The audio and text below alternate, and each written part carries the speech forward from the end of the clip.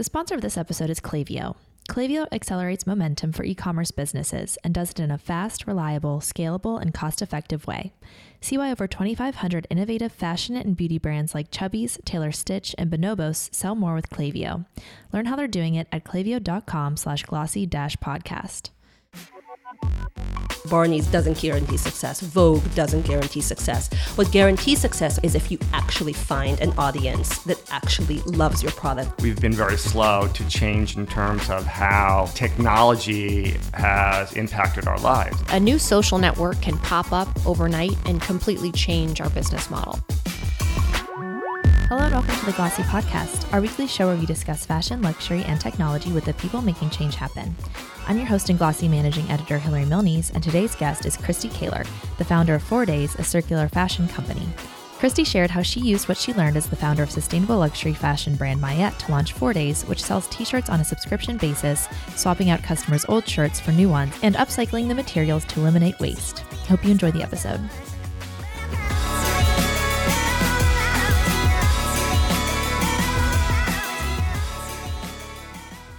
Thanks for joining us, Kristy. Thank you for having me.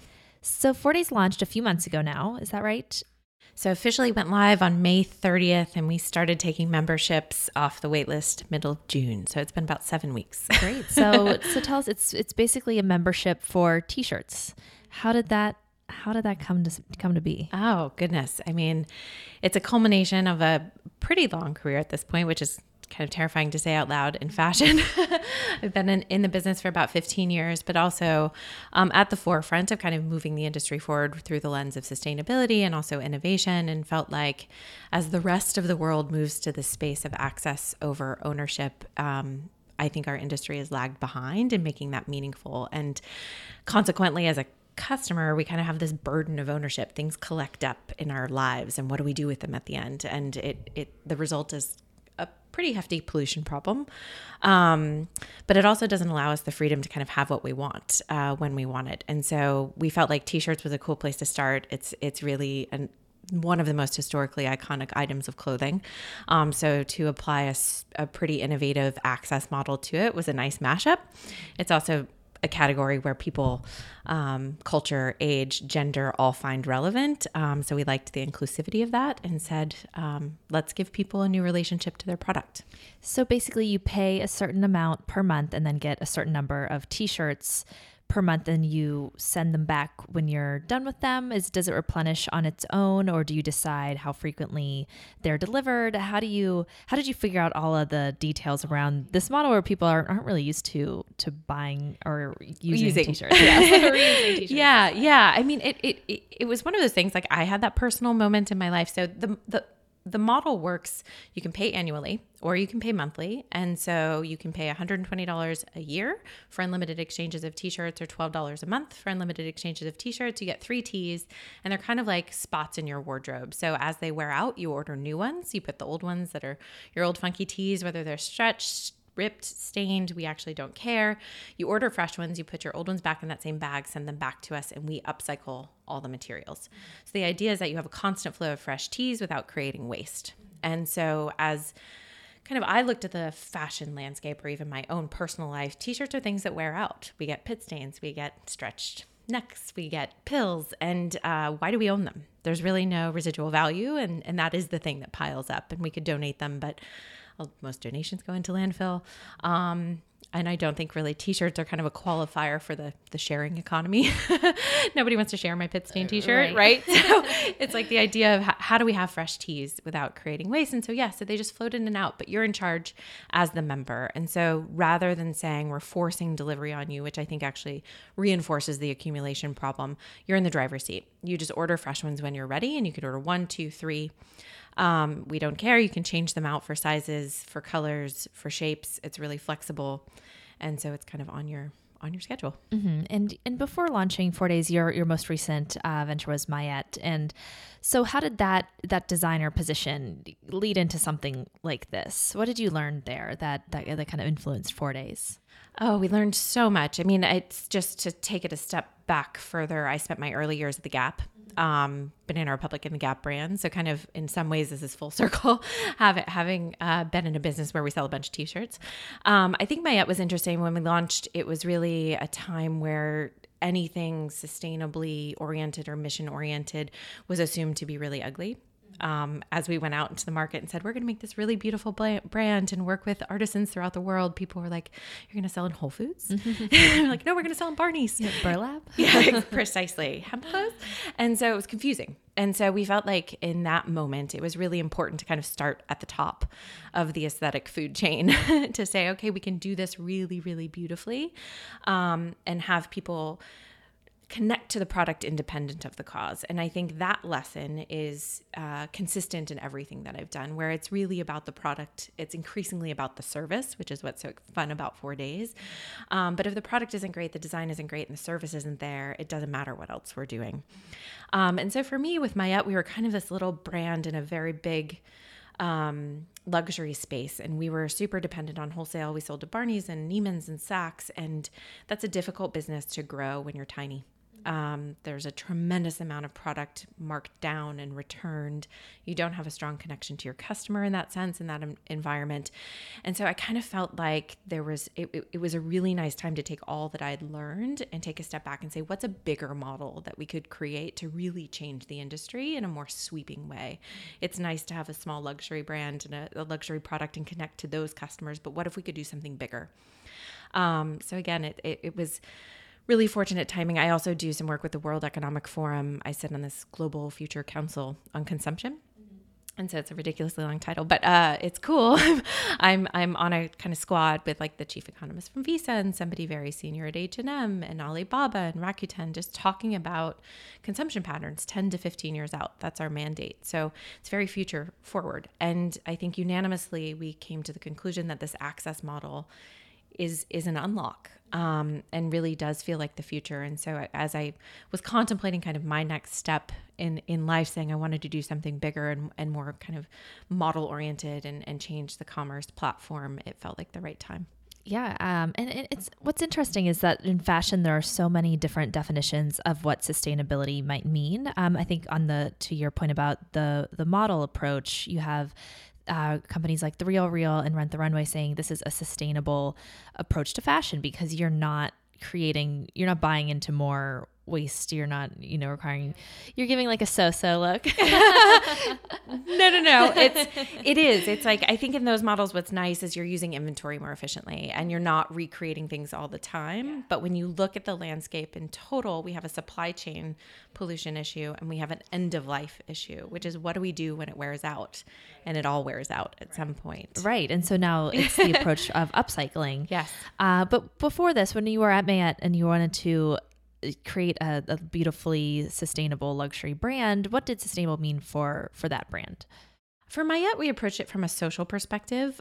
We felt like the artisan partnership was an unlock in aligning kind of our sustainability goals with the product goals and the customer goals, which I think it's always important to align those incentives. If you ask a customer to sacrifice on something, you won't engage with them in the right way. And so for that moment in time, artisanship felt like really the nice gateway into that connectivity. In artisanship, it's also interesting because a lot of times it's hand batch dyeing and it's a very kind of handcraft, so it doesn't require a lot of electricity. So there's an inherent sustainability in that. But it was less environmentally focused and more employment focused. Mm-hmm.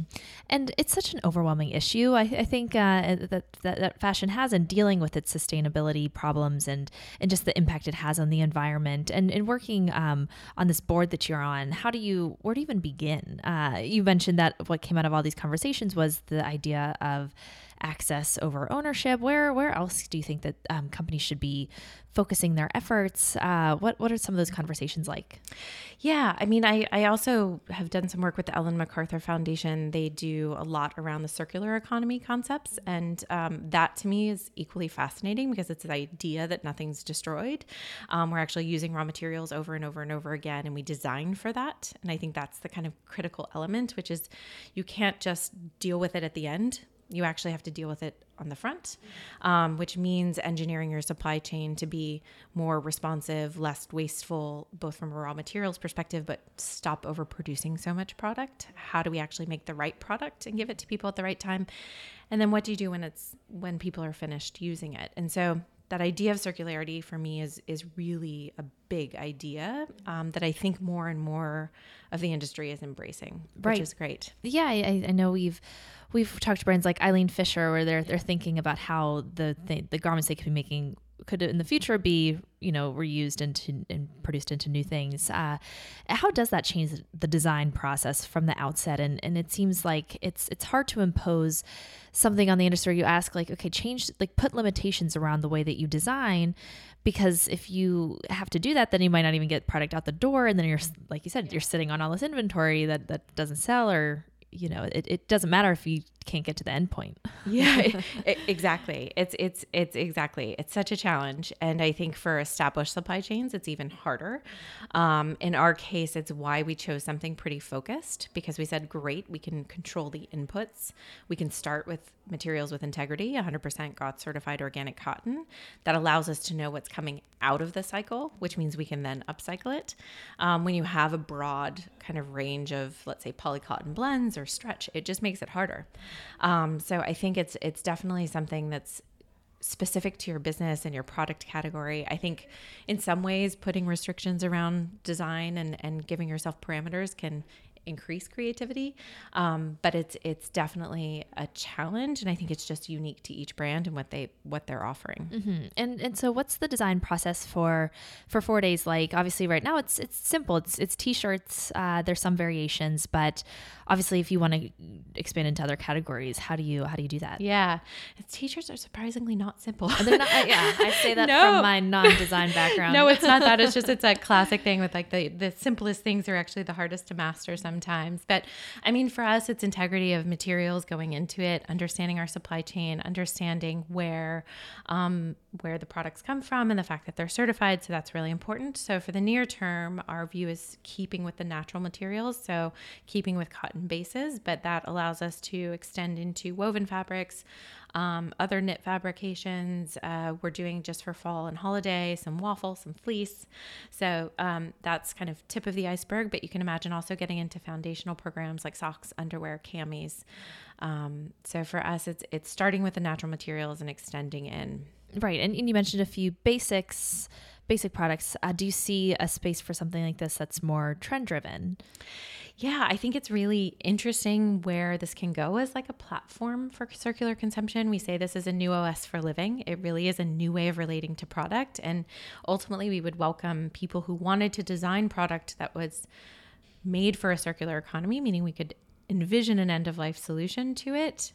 It could go in a variety of directions. I love the idea that it can service more and more of your lifestyle. We're going to take a quick break to hear from today's sponsor, Klaviyo. Whether it's being able to execute marketing ideas you didn't know were possible or bringing to life the ideas you didn't have the tools or resources to do before, Klaviyo makes it possible for you to level up. You can try it for yourself at klaviyo.com/glossy-podcast. Now back to the episode. So it's early days, obviously, but how do you pitch this idea to customers and say, okay, instead of just buying t-shirts at the store, like you sign up and how do you make sure you don't scare them off by making it seem like just shopping for something? Like a t-shirt has become this whole part of this life that they have to manage now. Yeah, I mean, the thing is, it should be easier. And so our kind of presentation of the service model is like you can exchange whenever you want. And I think that idea of having everything you want without creating waste is the great dynamic. Right now it's having all the t-shirts you want, hopefully, and very soon it'll be more and more of what you want. But it's really perfecting that service model and saying we are here to help you exchange. We have a high touch level of customer service. And what's resonated with people is this idea that I can get really high quality teas, consistently fresh teas. Don't want to go back to the store for those all the time, and I don't want them to accumulate. So right. And what's some of the early first things you've learned about customer behavior with this model, as I'm sure you're watching very closely in the first few months? Yeah, it's interesting. We have this little kind of dynamic about the model, which we thought would be like an obvious extension and a service extension, which is that you actually receive fresh teas before you have to return your old ones. And for us, it was like, great, you don't have to be without your teas. Like there's nothing that you don't have to worry about sending back and then receiving. There's a lag time, but that's a new muscle for people to order first. So that we're working on messaging and trying to reinforce that receive return instead of return receive. Because it's a learning curve. So yeah, what's that outreach just been like in terms of just finding the customers? Because it's not just, make nice product and customers will come. You have to find the people who will be willing to try this out when it's a relatively new way of shopping. We've found just some very enthusiastic people who totally get it. They're like, oh my goodness, this service is my lifestyle. This makes perfect sense. I buy t-shirts regularly. I love t-shirts. I'm a t-shirt person and I don't have to do so much work with this. So I think that's been very early kind of mindset adoption. I think there's a lot of flexibility in the system, meaning you can cancel at any time, you can exchange at any time. So we're not trying to handcuff you to something that doesn't feel comfortable, but at the same time, it's like a dose of familiarity with a dose of something new. It's still a pretty easy shopping environment. So we're learning as we go. And that annual payment option also gives some flexibility. If you've never exchanged within a year, you can keep your tees. So if you don't opt in, then you've just essentially bought a $40 t-shirt. Which people do. Yeah, exactly. Yeah. So you're based in LA. Why did that seem like the right place for 4 days? Obviously, you have to be very hands-on with the supply chain, I'm sure. Just give us a little bit of a peek under the hood of how you work in the way of the supply chain, manufacturing, design, and then upcycling. Yes. So I was in New York for 8 years until March. So very new to Los Angeles, still back here a lot. So that's always nice. For us, controlling the supply chain is really both a competitive advantage and almost critical. I think in the typical sense, supply chains can get very lengthy and very kind of wasteful. And so just purely in the way we manufacture, but also being so distant to market, it causes excess inventory. And so we early on decided that manufacturing was actually going to be core to the culture of the company, because revolutionizing that gave customers more of what they want. So what we're doing is slowly verticalizing manufacturing. The first footprint for that will be in Los Angeles, working on a facility design and build using some pretty cool, like innovative, sustainable materials. We actually found a building block that's made from post-consumer apparel waste. So really great place to kind of put some of that building innovation. But in verticalizing, we can control how we produce, when we produce, and how we get it to market. The bigger vision being that we can go deeper into the supply chain with that manufacturing strategy and, again, take more and more waste off the table. Right. Just having that control, I'm sure, makes all the difference. But how do you make sure that you mentioned a big part of tackling sustainability is making sure you are thinking about it before you get to the actual manufacturing. So how far out is your production cycle, and how are you sort of maintaining inventory so that you don't have all this excess product? I'm sure there's a lot of things involved in doing that. There is. I mean, I think we're in a cool space now where technology is enabling us increasingly to get better at knowing our customers and making things in a more kind of efficient way. And where it used to be like supply chain planning and then customer experience and design, now we have technology that it kind of connects all of those dots. And so, I mean, it's super early days for us. So just in the short term, we've been controlling kind of inflow of customers so that we can ensure we had the inventory to service them. But as we get to scale, it's about being more sophisticated in our predictive models, really connecting with our customer and understanding your individual behavior. So what's kind of exciting, very exciting about this model is we're not selling you more and more product. We're selling you the service and the access to the product. So for us, it's about understanding you and saying, okay, you like to buy tank tops in July. So on July 1st, we say, hey, we know you like to buy tank tops. Here they are. So we can start to predict that. And that allows our inventory to be a lot more customized to our membership base. Right. Yeah. So how do you get to that point where you can understand and predict that customer data? Like, how do you, what are you tracking when customers are on the site versus when they have the t-shirts with them versus when they send them back? What are all the data points that kind of go into making those informed decisions? And how do you see that laddering up in a way that, other retailers might be able to make these better decisions? Yeah. It's interesting because we have the beginning of life data, which everybody has, when product goes out, but we know when it comes back. So we start to have life cycle information that really has been fairly guess in the past. And so instead of just more, we can say, when are you ready? And so for us, we track actually each item at the individual level. So the actual unit we know goes to which customer when and when it comes back. So we have unique serial IDs on each item. And so it's that level of visibility into product use is, I think, something that'll be very useful. Mm-hmm. Yeah, that post-purchase life cycle of the garment, I think is it unlocks a huge amount of information that other retailers just don't have. And so you mentioned you're speaking to other brands like H&M and companies like Alibaba. And do you see like there's room in fashion, which has always been a pretty closed off, competitive industry, for open source sustainability? Like, how do you, when you're operating this system, I mean, you called it OS for life, but like, how do you see it working as something that could apply to other retail brands? Absolutely. I mean, we love the idea that this is a platform for circular consumption and truly does service more of your lifestyle. I mean, highest level, let's be Amazon, but circular, which really does welcome other people into the fold. I think, as you said, traditionally fashion's been a very insular, competitive environment. I think that is opening up a little bit more. There's some more kind of cross-industry initiatives around sustainability, around kind of collaboration on sustainability, and whether it's supply chain, materials, post-consumer recycling, that's helpful.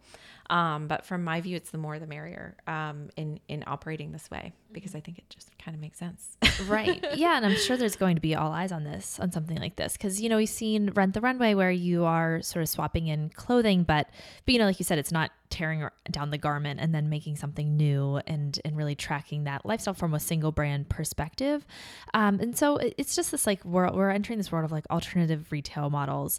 And how do you see that? Where do you see these trends being driven from? Obviously, there's just the need to come face to face with fashion's impact on the environment. But why now have companies been like, okay, we're in a position where we can actually do something about this, because the industry had kind of operated in the same way for so long. Very long.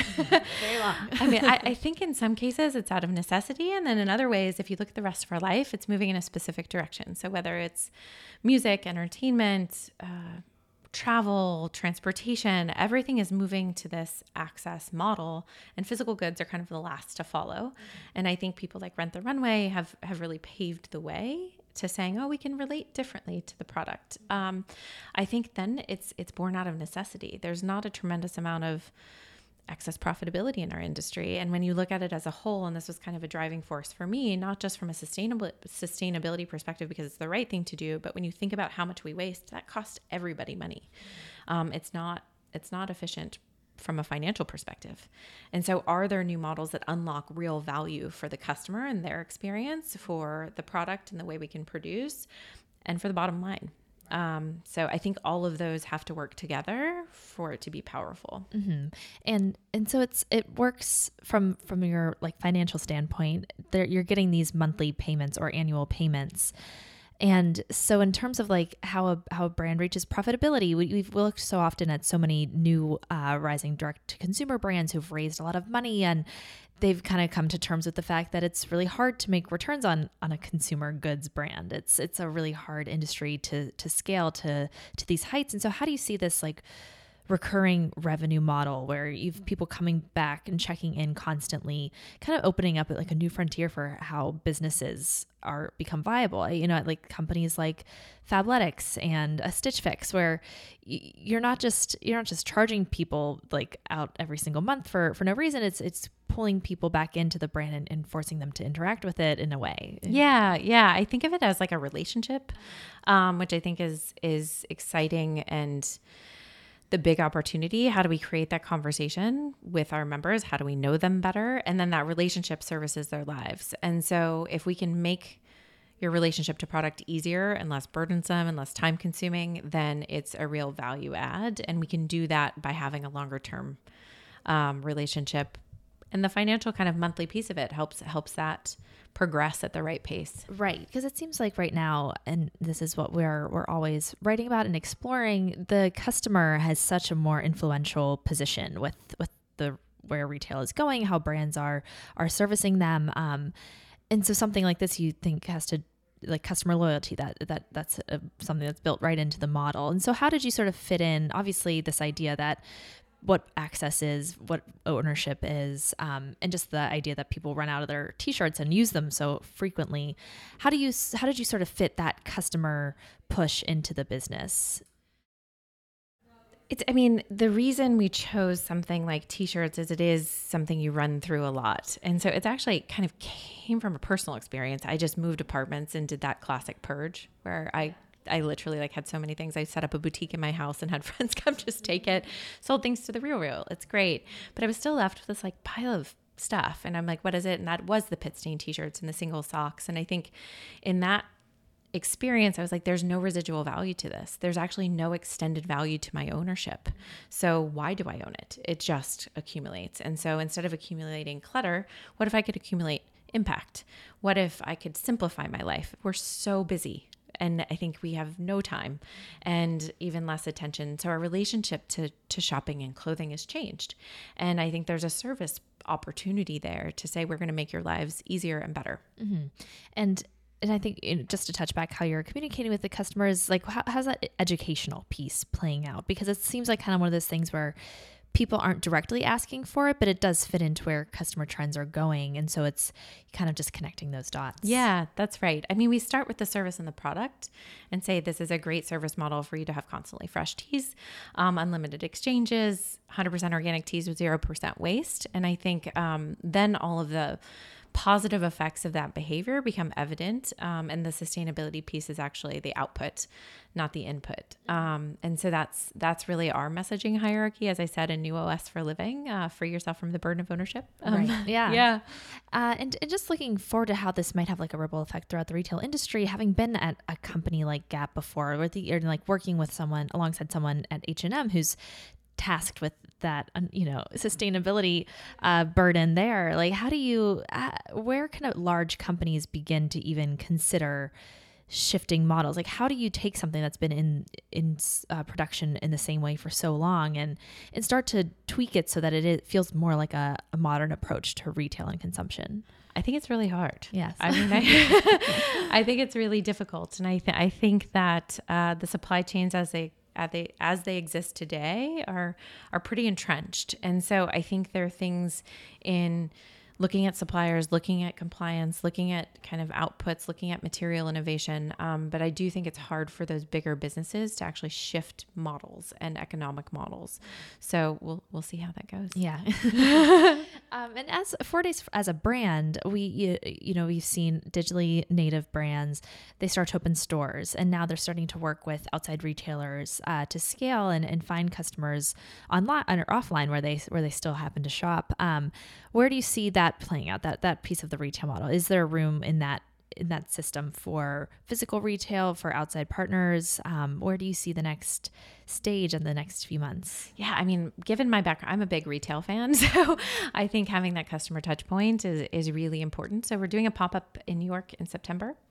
So it'll be the first time that we have a physical presence under the brand, and being able to just talk to people and have them try things on and see how they relate to the service and see what's working for them is invaluable. I think I am a big fan of small footprint retail. I think, those huge kind of gallery-esque stores can be quite inefficient. And so we're thinking about it through a smaller footprint lens and how that extends. I think in our model, again, they're really interesting partnerships that are kind of unconventional. So where we can create pickup and drop off, who are partners for that? Are they hotels? Where are we meeting our members in their life? And it doesn't have to just be on a street in Soho. It could be in a lot of different places. Right. And we've talked about a few other retail businesses who really inspired the 4 Days. And then how did you how did that build up from when you were at Maiyet to starting the new business? Yeah. It really does go back to being at the Gap so many years ago and being very fortunate in that experience to be quite entrepreneurial in a very big company. And so got the great training from running a very large business, but the freedom to launch and grow businesses within that context. And so I launched Banana Republic Petites for Banana. I lived in Japan for a year and ran the business there. I spent a lot of time in our Asian factories. And in that experience, I was really profoundly moved. It was definitely a pivotal moment for me because I saw the magnitude of production, and you drive 2.5 2.5 hours outside of Shanghai and see these dormitories filled with factory workers generationally who've potentially never left. And I was like, wow, I'm really disconnected to the way we make product, and it doesn't feel right. And I know how to do something, which is create great product and create great experiences. I think I need to do something that matters a little bit more and changes things in a positive direction. And if I care, I know there are other people out there who care. So for me, it was that moment. I took over Product Red for the Gap in the early days, and it was really the first of its kind. So that was an exciting project to work on. And we did a lot of sourcing strategy in Africa to kind of align the product story and the mission with the origin. I mean, at the time we were making t-shirts in China to help the cause of AIDS in Africa, and to say, let's make t-shirts in Africa to help Africa. People were like, huh? Why would we do that? It was like such a, it just didn't exist. And so to watch the industry move and become increasingly connected to individual values and I think really for the power of the customer to have a choice has become exciting. And I think we're in that moment right now where that's increasingly important to people. Right. And customers have more choice than ever before. And like you said, the retail industry has changed so much, and the bar for starting a new brand is so much lower. Do you think that designers now who are entering the industry have a bigger, burden to address these problems and think of ways that they can start a business that isn't just the most traditional way of conducting businesses like designers might have done in the past? Burden, but opportunity. Yeah. I mean, I say that because, again, as you said, there's a lower bar to entry, which is cool. Customers care more, which is cool. There is more material innovation. There is more supply chain innovation. It's still really hard to start a brand and can be quite expensive. So that undertaking is not to be taken lightly. But I think there's space to move into that hasn't been there in the past. I mean, when we started Maiyet in 2010, again, to do something mission-oriented was just like so confusing to people. And now it's not. So, and we're almost out of time, but as you've been creating the brand and launching it and sort of introducing it to people, do you find that it's what happens when you lead with the product itself versus the model and the mission? Like, how is that received differently on both ends? So, I mean, the product and the model are pretty connected because it's this idea that you're getting amazing t-shirts on constant refresh. And I think that makes a light bulb go off for people, which is like, wait, that's possible? Why haven't I seen this before? And that's a great feeling to hear that back, where people are like, it's so clear. I would love to do that. We got a great note from a woman in Dallas recently who had subscribed and joined, and she sent her t-shirt back, and she just like wrote a handwritten note. She's like, your t-shirts are so awesome. I'm obsessed with your service. I spilled wine on my light blue t-shirt and I'm exchanging it. It's perfect. And so I think that's an example of exactly what it is, which is like that connection is important enough regardless of the actual deep mission and the bigger picture. And then there's a nice story there to kind of get familiar with as is relevant for each individual. Mm-hmm. And as we're looking towards the rest of your first year, what's the most pressing priority right now? So many. We've been in this kind of almost like beta zone, and so really learning from our members, setting up infrastructure to scale, working on the pop-up and all the communication around that and getting set for that. We're doing a lot of programming in the store, which is going to be really exciting to kind of reinforce this idea of a new lifestyle. So whether it's wellness and lack of clutter and just feeling lighter. So that's exciting to set up. And then moving into the holiday time period and really setting up an easy way for this to be giftable. There you go. Yeah. So that's that we're working on too. Awesome. Well, thank you so much for joining us. This is really interesting. So much fun. Thanks. And thank you for listening. We'll be back next week with another episode. Special thanks to Gianna Capadona, the producer of this podcast. If you've been enjoying this podcast and aren't a Glossy Plus subscriber yet, it's time to consider joining to get access to all of Glossy's content, member events, ticket discounts, Slack chats, and more. As a reward for listening, use the code podcast at glossy.co/plus to get 20% off an annual subscription. And as always, be sure to subscribe on iTunes, Google Play, Stitcher, and Anchor FM and leave us any feedback you have.